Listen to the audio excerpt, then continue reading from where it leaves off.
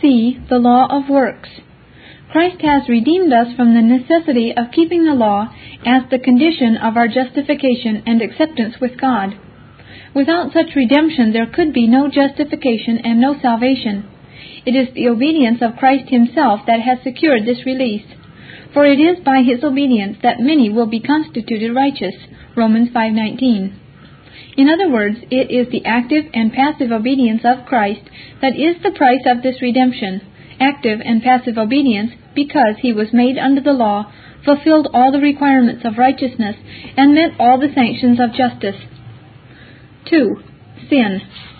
That Christ redeemed his people from sin follows from what has been said respecting law. The strength of sin is the law, and where no law is, there is no transgression. 1 Corinthians 15:56 and Romans 4:15. But the Scripture also brings redemption into direct relation to sin. It is in this connection that the blood of Christ is clearly indicated to be the means whereby such redemption is secured. Redemption from sin embraces the several aspects from which sin may be viewed. It is redemption from sin in all its aspects and consequences. This is particularly apparent in such passages as Hebrews 9:12 and Revelation 5:9. The inclusive character of redemption as it affects sin and its accompanying evils is shown perhaps most clearly by the fact that the eschatological consummation of the whole redemptive process is referred to as the redemption. See Luke 21:28, Romans 8:23, Ephesians 1:14 and 4:30, and possibly 1 Corinthians 1:30. That the concept of redemption should be used to designate the complete and final deliverance from all evil and the realization of the goal to which the whole process of redemptive grace moves advertises very conspicuously how closely bound up with redemption, as wrought by Christ, is the attainment of the liberty of the glory of the children of God.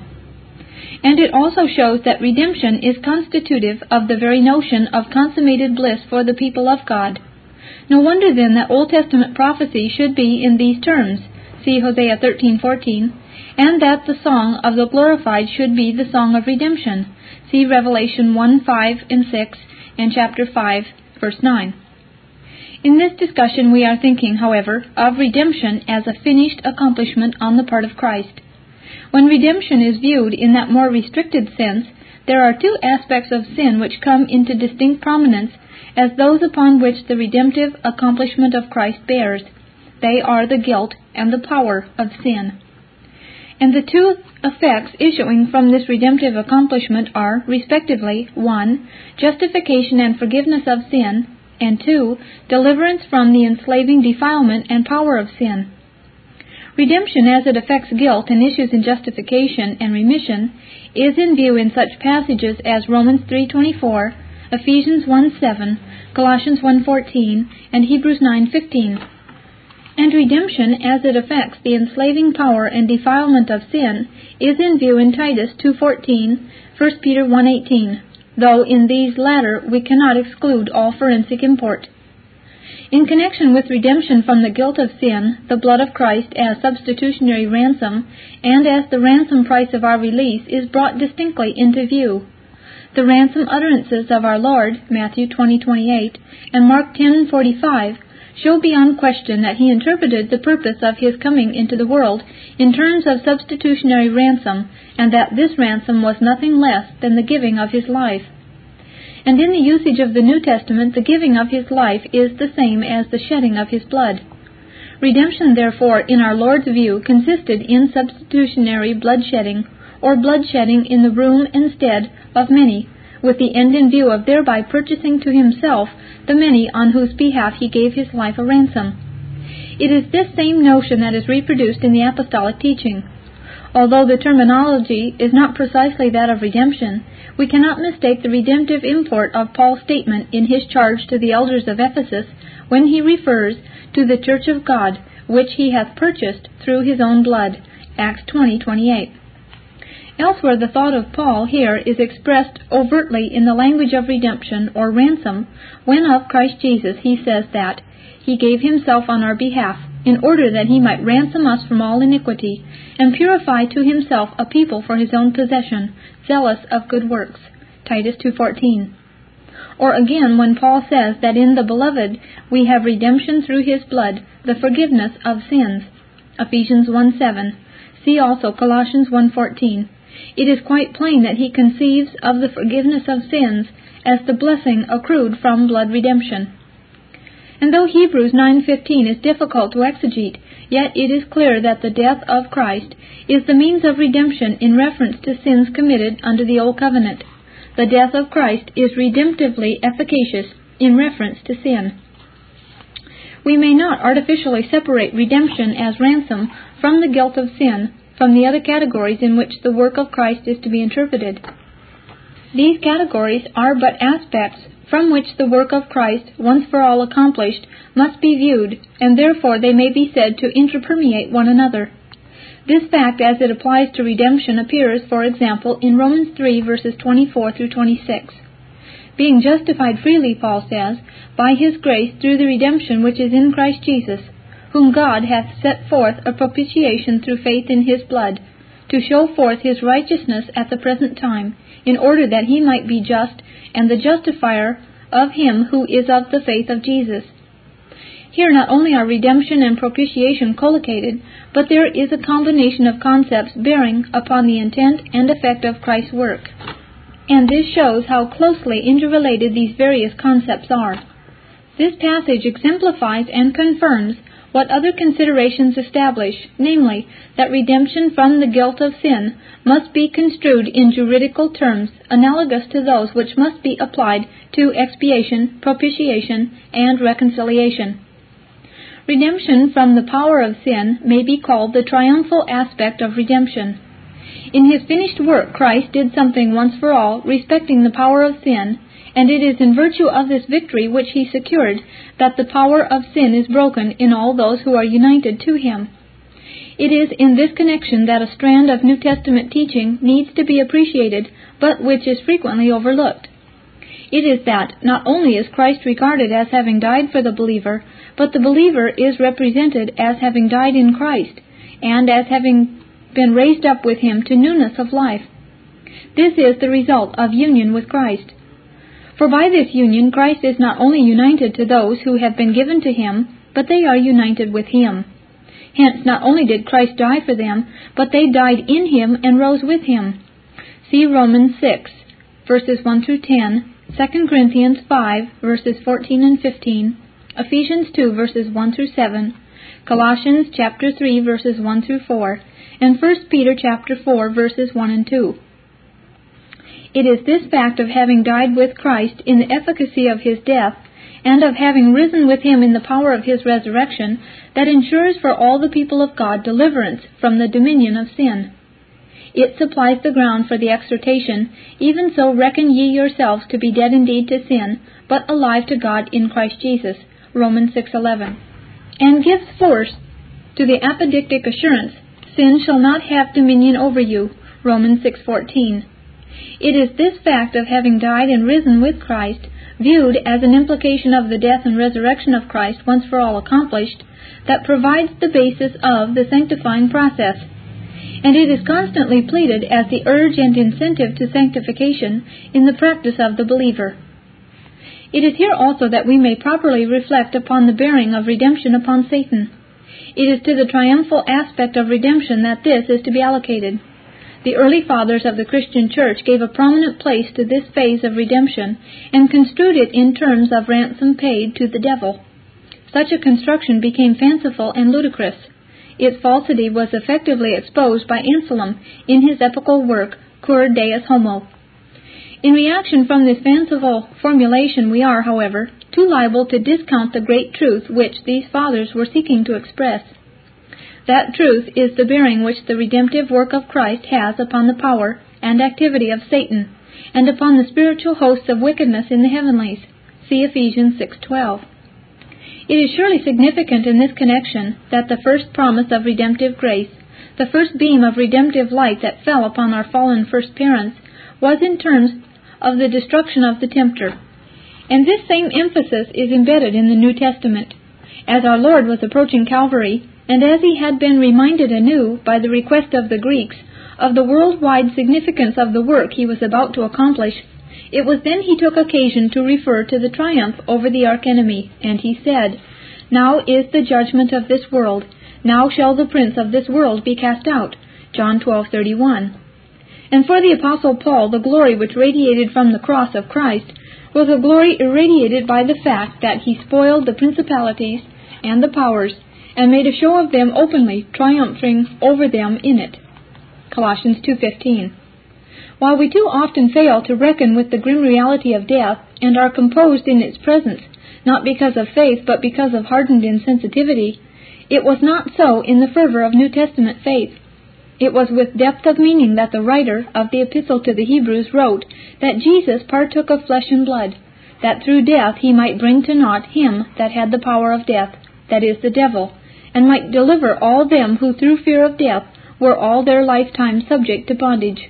Hebrews 2:14 and 15. It was that triumph alone that released believers from the bondage of fear and inspired the confidence and composure of faith. But this triumph had relevance for them because their consciousness was one conditioned by the awareness of the role and activity of Satan, and confidence and composure entered their breasts because they knew that Christ's triumph terminated upon the sinister agent who had the power of death. We thus see that redemption from sin cannot be adequately conceived or formulated except as it comprehends the victory which Christ secured once for all over him who is the God of this world, the prince of the power of the air, the spirit that now works in the children of disobedience. We must view sin and evil in its larger proportions as a kingdom that embraces the subtlety, craft, ingenuity, power, and unremitting activity of Satan and his legions, the principalities and the powers, the world rulers of this darkness, the spiritual hosts of wickedness in the heavenlies. Ephesians 6:12. And it is impossible to speak in terms of redemption from the power of sin, except as there comes within the range of this redemptive accomplishment the destruction of the power of darkness. It is thus that we may entertain a more intelligent understanding of what Christ encountered when he said, "This is your hour and the power of darkness," Luke 22:53, and of what the Lord of glory wrought when he cast out the prince of this world, John 12:31. Chapter 3. The Perfection of the Atonement. In Protestant polemics, this feature of the atoning work of Christ has been oriented against the Romish tenet that the work of satisfaction accomplished by Christ does not relieve the faithful of the necessity of making satisfaction for sins which they have committed. According to Romish theology, all past sins, both as respects their eternal and temporal punishment, are blotted out in baptism, and also the eternal punishment of the future sins of the faithful. But for the temporal punishment of post-baptismal sins, the faithful must make satisfaction either in this life or in purgatory. In opposition to every such notion of human satisfaction, Protestants rightly contend that the satisfaction of Christ is the only satisfaction for sin, and is so perfect and final that it leaves no penal liability for any sin of the believer. It is true that in this life believers are chastised for their sins, and such chastisement is corrective and sanctifying. It yields the peaceable fruit of righteousness to them who are exercised thereby, Hebrews 12:11. And this chastisement is painful. But to approximate chastisement to satisfaction for sin is to impugn not only on the perfection of Christ's work, but also upon the nature of Christ's satisfaction. There is therefore now no condemnation to them who are in Christ Jesus, Romans 8:1. There must not be any abatement of the Protestant polemic against this perversion of the gospel of Christ. If we once allow the notion of human satisfaction to intrude itself in our construction of justification or sanctification, then we have polluted the river, the streams whereof make glad the city of God. And the gravest perversion that it entails is that it robs the Redeemer of the glory of his once-for-all accomplishment. He by himself purged our sins and sat down on the right hand of the Majesty on high. Hebrews 1:3. The situation, however, in which we find ourselves in reference to debate upon the subject of the atonement requires us to take into account other ways in which the doctrine of the perfection of the atonement has been prejudiced, and it is necessary for us to subsume under this caption other features of the finished work of Christ. Number 1. The historic objectivity. In the atonement, something was accomplished once for all, without any participation or contribution on our part. A work was perfected which antedates any and every recognition or response on the part of those who are its beneficiaries. Any curtailing of this fact in the interest of what is supposed to be a more ethical interpretation, or in the interest of interpreting the atonement in terms of the ethical effects it is calculated to produce in us, is to eviscerate the truth of the atonement. The atonement is objective to us, performed independently of us, and the subjective effects that accrue from it presuppose its accomplishment. The subjective effects exerted in our understanding and will can follow only as we recognize by faith the meaning of the objective fact. There is another implication of its historical objectivity that needs to be stressed. It is the strictly historical character of that which was accomplished. The atonement is not superhistorical, nor is it contemporary. It is indeed true that the person who atoned for sin is above history as regards his deity and eternal sonship. As such, he is eternal and transcends all the conditions and circumstances of time. He is, with the Father and Spirit, the God of history. It is also true that as the incarnate Son exalted to the right hand of God, he is in a true sense contemporary. He ever lives, and as the living one who was dead but is alive again, he is the ever-present and ever-active embodiment of the efficacy, virtue, and power accruing from the atonement. But the atonement was made in human nature and at a particular season in the past and finished calendar of events.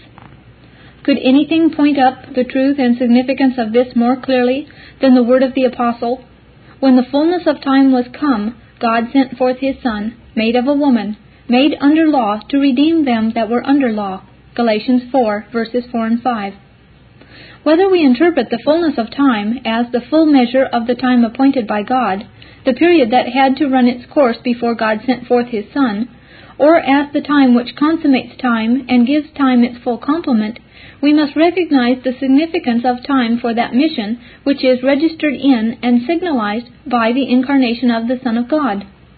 The incarnation occurred at a specific point marked by the arrival of the fullness of time. It did not occur before then, and though the incarnate state is abiding, the incarnation did not occur again. History, with its fixed appointments and well-defined periods, has significance in the drama of divine accomplishment. The historical conditioning and locating of events in time cannot be erased, nor their significance underestimated. And what is true of the event of the incarnation is true also of the redemption wrought.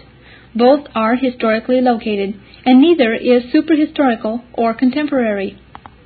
Number 2, the finality.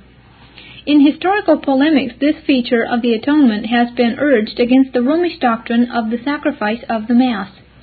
This polemic against Romish blasphemy is just as necessary today as it was in the Reformation period. The atonement is a completed work, never repeated and unrepeatable. In our modern context, however, it is necessary to insist upon this tenet, not only in opposition to Rome, but also in opposition to a viewpoint prevalent within Protestant circles. This viewpoint is that the divine sin-bearing cannot be confined to the historical event of Jesus' sacrifice, but must be regarded as eternal, that the work of atonement, incarnate in the passion of Jesus Christ, is eternal in the heavens in the very life of God, an eternal work of atonement, supertemporal as the life of God is, and going on as long as sins continue to be committed and there are sinners to be reconciled. It is indeed highly necessary to recognize the continued high priestly activity of Christ in heaven. It is necessary to remember that he eternally embodies in himself the efficacy that accrued from his sacrifice upon earth, and that it is in virtue of such efficacy that he exercises his heavenly ministry as the great high priest of our profession. It is on this ground that he intercedes on behalf of his people, and it is by reason of the sympathy derived from his earthly temptations that he can be touched with the feeling of our infirmities. This is just saying that the unity of Christ's priestly office and activity must be fully appreciated.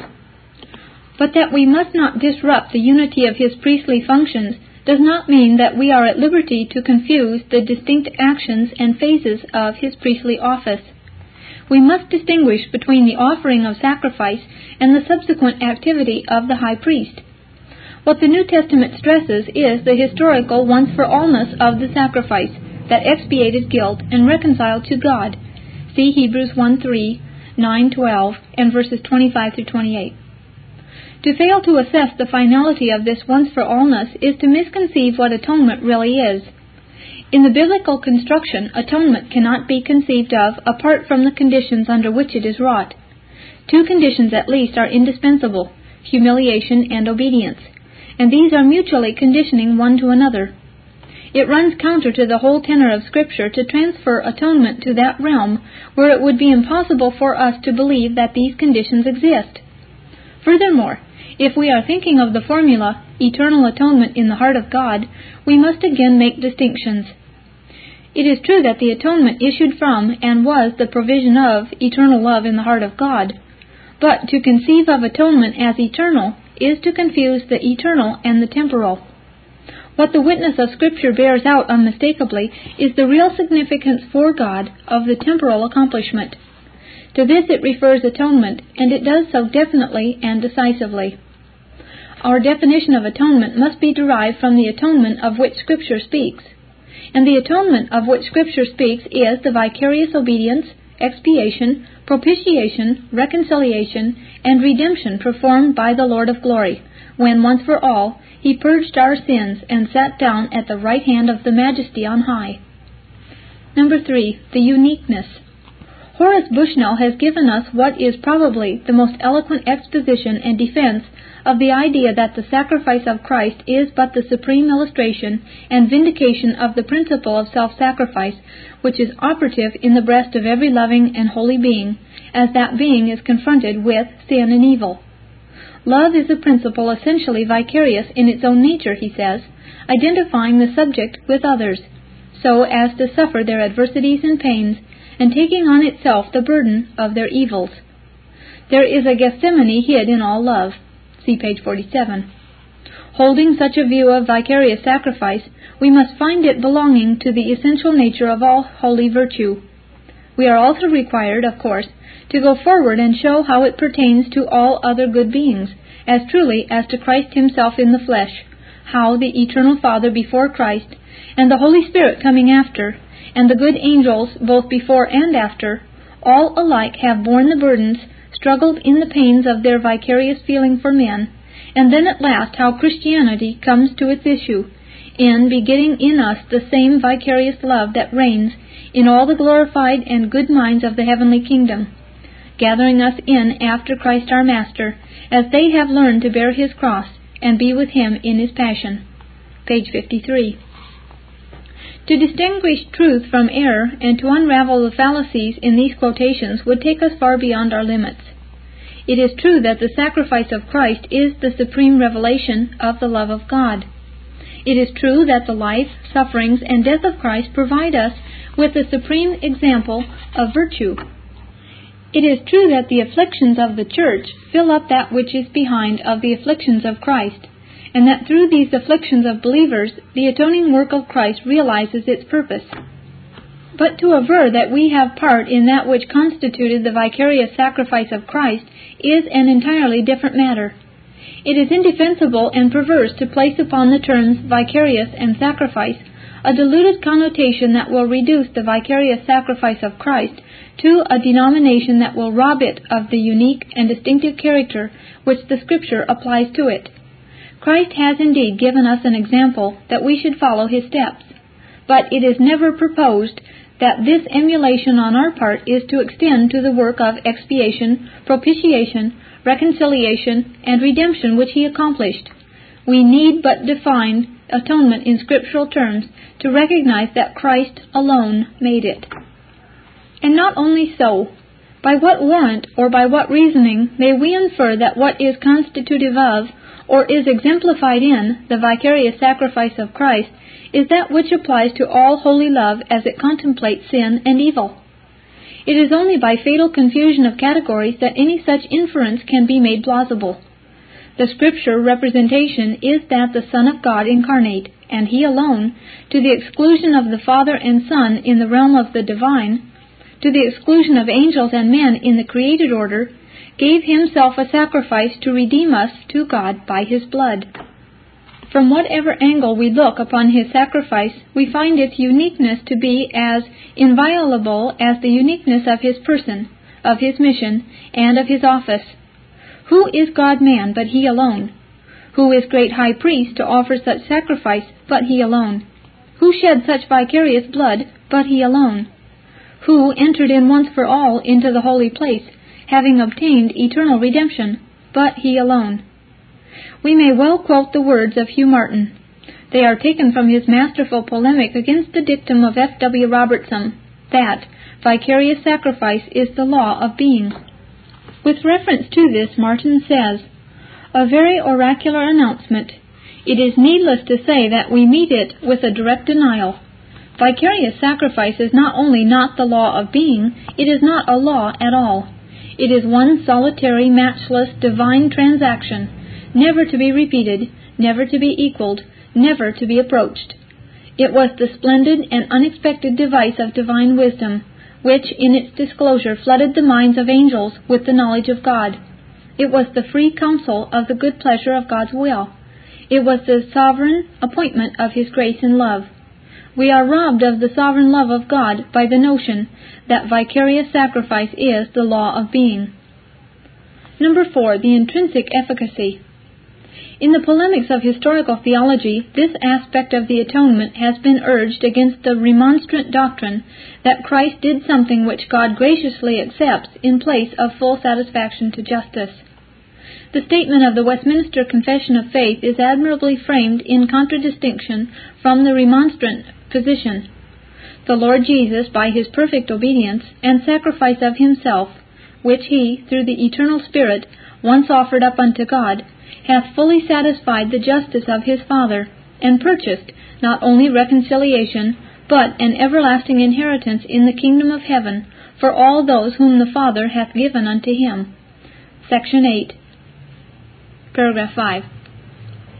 It is necessary to conceive and formulate aright the relation of the grace of God to the atoning work of Christ. It was by the grace of God that Christ was given on our behalf. It was by His own grace that He gave Himself. It would be wholly false to conceive of the work of Christ as bringing inducements to bear upon the Father, so that He is thereby constrained to be loving and gracious. But God, being rich in mercy, on account of His great love wherewith He loved us, and we being dead in trespasses, hath quickened us together with Christ. Ephesians 2, verses 4 and 5. See also 1 John 4, verse 9.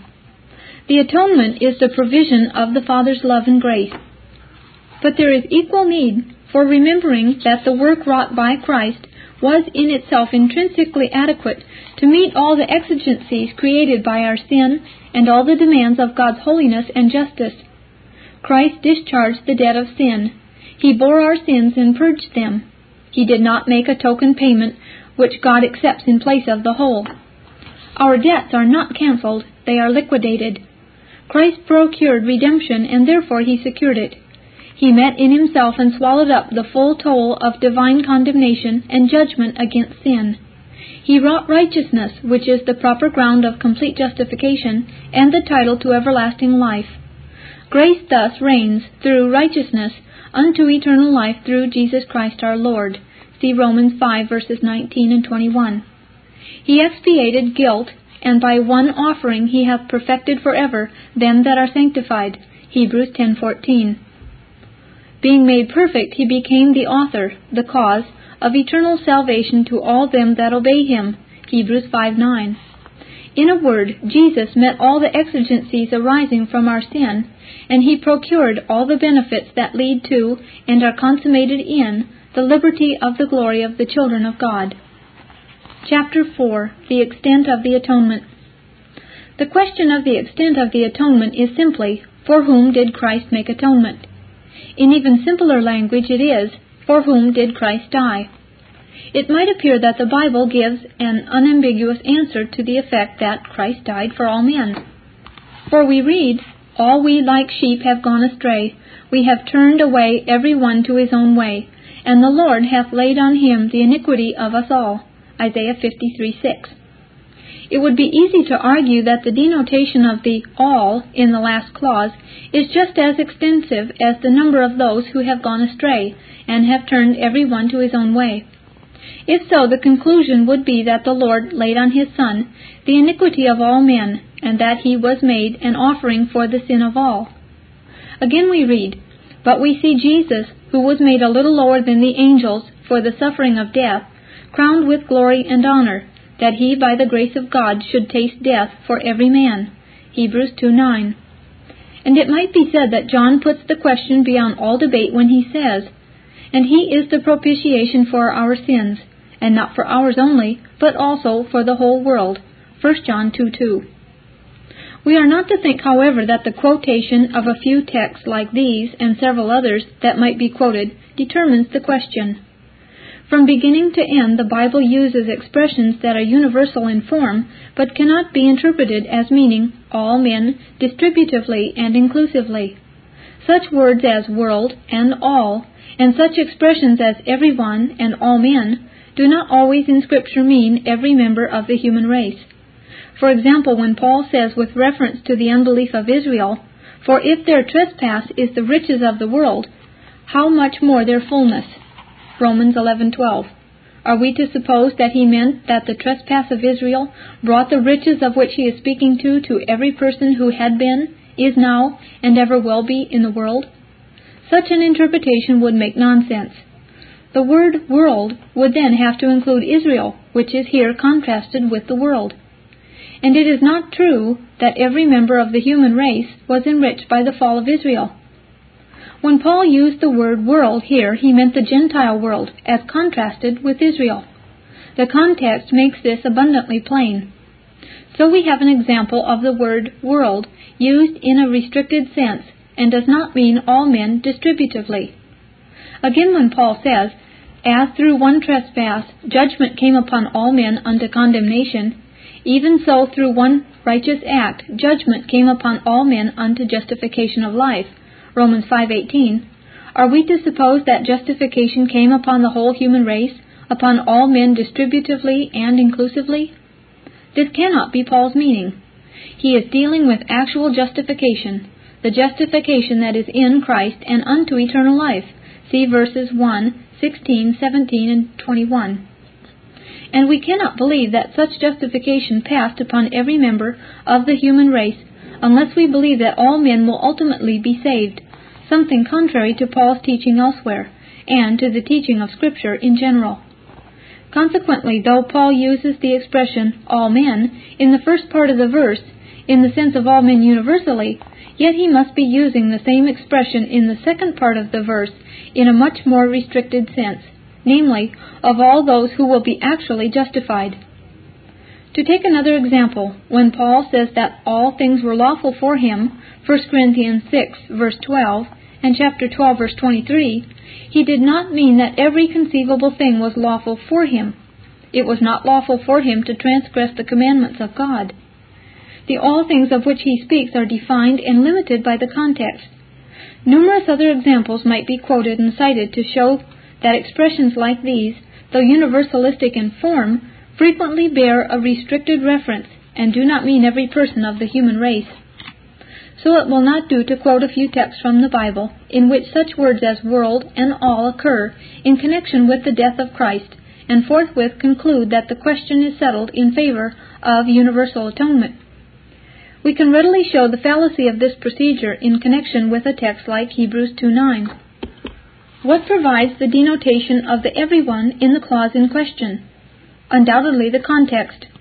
Of whom is the writer speaking in the context? He is speaking of the many sons to be brought to glory, verse 10, of the sanctified who, with the sanctifier, are all of one, verse 11, of those who are called the brethren of Christ, verse 12, and of the children which God had given to him, verse 13. It is this that supplies us with the scope and reference of the everyone for whom Christ tasted death. Christ did taste death for every son to be brought to glory, and for all the children whom God had given to him. But there is not the slightest warrant in this text to extend the reference of the vicarious death of Christ beyond those who are most expressly referred to in the context. This text shows how plausible offhand quotation may be, and yet how baseless is such an appeal in support of a doctrine of universal atonement. In continuing the analysis of this doctrine, it is necessary to be clear what the question is not. The question is not whether many benefits, short of justification and salvation, accrue to men from the death of Christ. The unbelieving and reprobate in this world enjoy numerous benefits that flow from the fact that Christ died and rose again. The mediatorial dominion of Christ is universal. Christ is head over all things, and is given all authority in heaven and in earth. It is within this mediatorial dominion that all the blessings which men enjoy are dispensed. But this dominion Christ exercises on the basis and as the reward of his finished work of redemption. He humbled himself and became obedient unto death, even the death of the cross. Wherefore, God also hath highly exalted him, and given him the name that is above every name. Philippians 2:8 and 9. Consequently, since all benefits and blessings are within the realm of Christ's dominion, and since this dominion rests upon the finished work of atonement, the benefits innumerable which are enjoyed by all men indiscriminately are related to the death of Christ, and may be said to accrue from it in one way or another. If they thus flow from the death of Christ, they were intended thus to flow.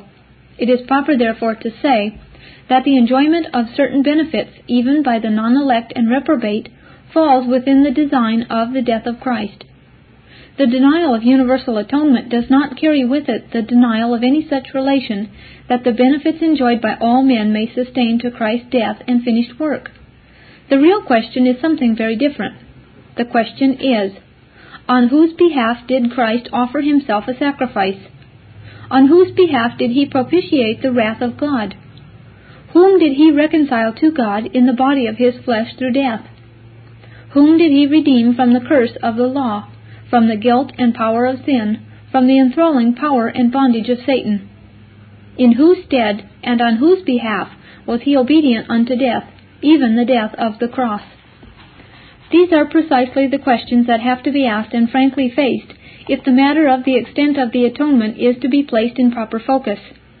The question is not the relation of the death of Christ to the numerous blessings which those who finally perish may partake of in this life, however important this question is in itself and in its proper place. The question is precisely the reference of the death of Christ when this death is viewed as vicarious death, that is to say, as vicarious obedience, as substitutionary sacrifice, and expiation, as effective propitiation, reconciliation, and redemption. In a word, it is the strict and proper connotation of the expression died for that must be kept in mind. When Paul says that Christ died for us, 1 Thessalonians 5:10, or that Christ died for our sins, 1 Corinthians 15:3, he does not have in mind some blessing that may accrue from the death of Christ, but of which we may be deprived in due time, and which may thus be forfeited. He is thinking of the stupendous truth that Christ loved him and gave himself up for him, Galatians 2:20, that Christ died in his room instead, and that therefore we have redemption through the blood of Christ. If we concentrate on the thought of redemption, we shall be able perhaps to sense more readily the impossibility of universalizing the atonement. What does redemption mean? It does not mean redeemability, that we are placed in a redeemable position. It means that Christ purchased and procured redemption. This is the triumphal note of the New Testament whenever it plays on the redemptive chord. Christ redeemed us to God by his blood, Revelation 5:9. He obtained eternal redemption, Hebrews 9:12. He gave himself for us in order that he might redeem us from all iniquity, and purify to himself a people for his own possession, zealous of good works, Titus 2:14. It is to beggar the concept of redemption as an effective securement of release by price and by power, to construe it as anything less than the effectual accomplishment which secures the salvation of those who are its objects.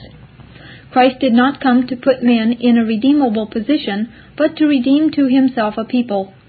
We have the same result when we properly analyze the meaning of expiation, propitiation, and reconciliation. Christ did not come to make sins expiable. He came to expiate sins. When he made purification of sins, he sat down on the right hand of the Majesty on high, Hebrews 1:3. Christ did not come to make God reconcilable. He reconciled us to God by his own blood. The very nature of Christ's mission and accomplishment is involved in this question. Did Christ come to make the salvation of all men possible, to remove obstacles that stood in the way of salvation, and merely to make provision for salvation? Or did he come to save his people? Did he come to put all men in a savable state? Or did he come to secure the salvation of all those who are ordained to eternal life? Did he come to make men redeemable? Or did he come effectually and infallibly to redeem? The doctrine of the atonement must be radically revised if, as atonement, it applies to those who finally perish, as well as to those who are the heirs of eternal life. In that event, we should have to dilute the grand categories in terms of which the Scripture defines the atonement, and deprive them of their most precious import and glory. This we cannot do. The saving efficacy of expiation, propitiation, reconciliation, and redemption is too deeply embedded in these concepts, and we dare not eliminate this efficacy.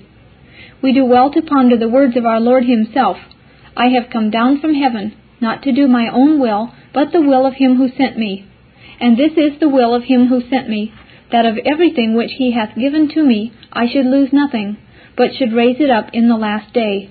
John 6:38 and 39. Security inheres in Christ's redemptive accomplishment, and this means that, in respect of the persons contemplated, design and accomplishment and final realization have all the same extent. This doctrine has been called the doctrine of limited atonement. This may or may not be a good or fair denomination, but it is not the term used that is important. It is that which it denotes. It is very easy to raise prejudice against the doctrine by attaching to it a misunderstood epithet. Whether the expression limited atonement is good or not, we must reckon with the fact that unless we believe in the final restoration of all men, we cannot have an unlimited atonement. This Reformation audio track is a production of Stillwater's Revival Books. SWRB makes thousands of classic Reformation resources available, free and for sale, in audio, video, and printed formats.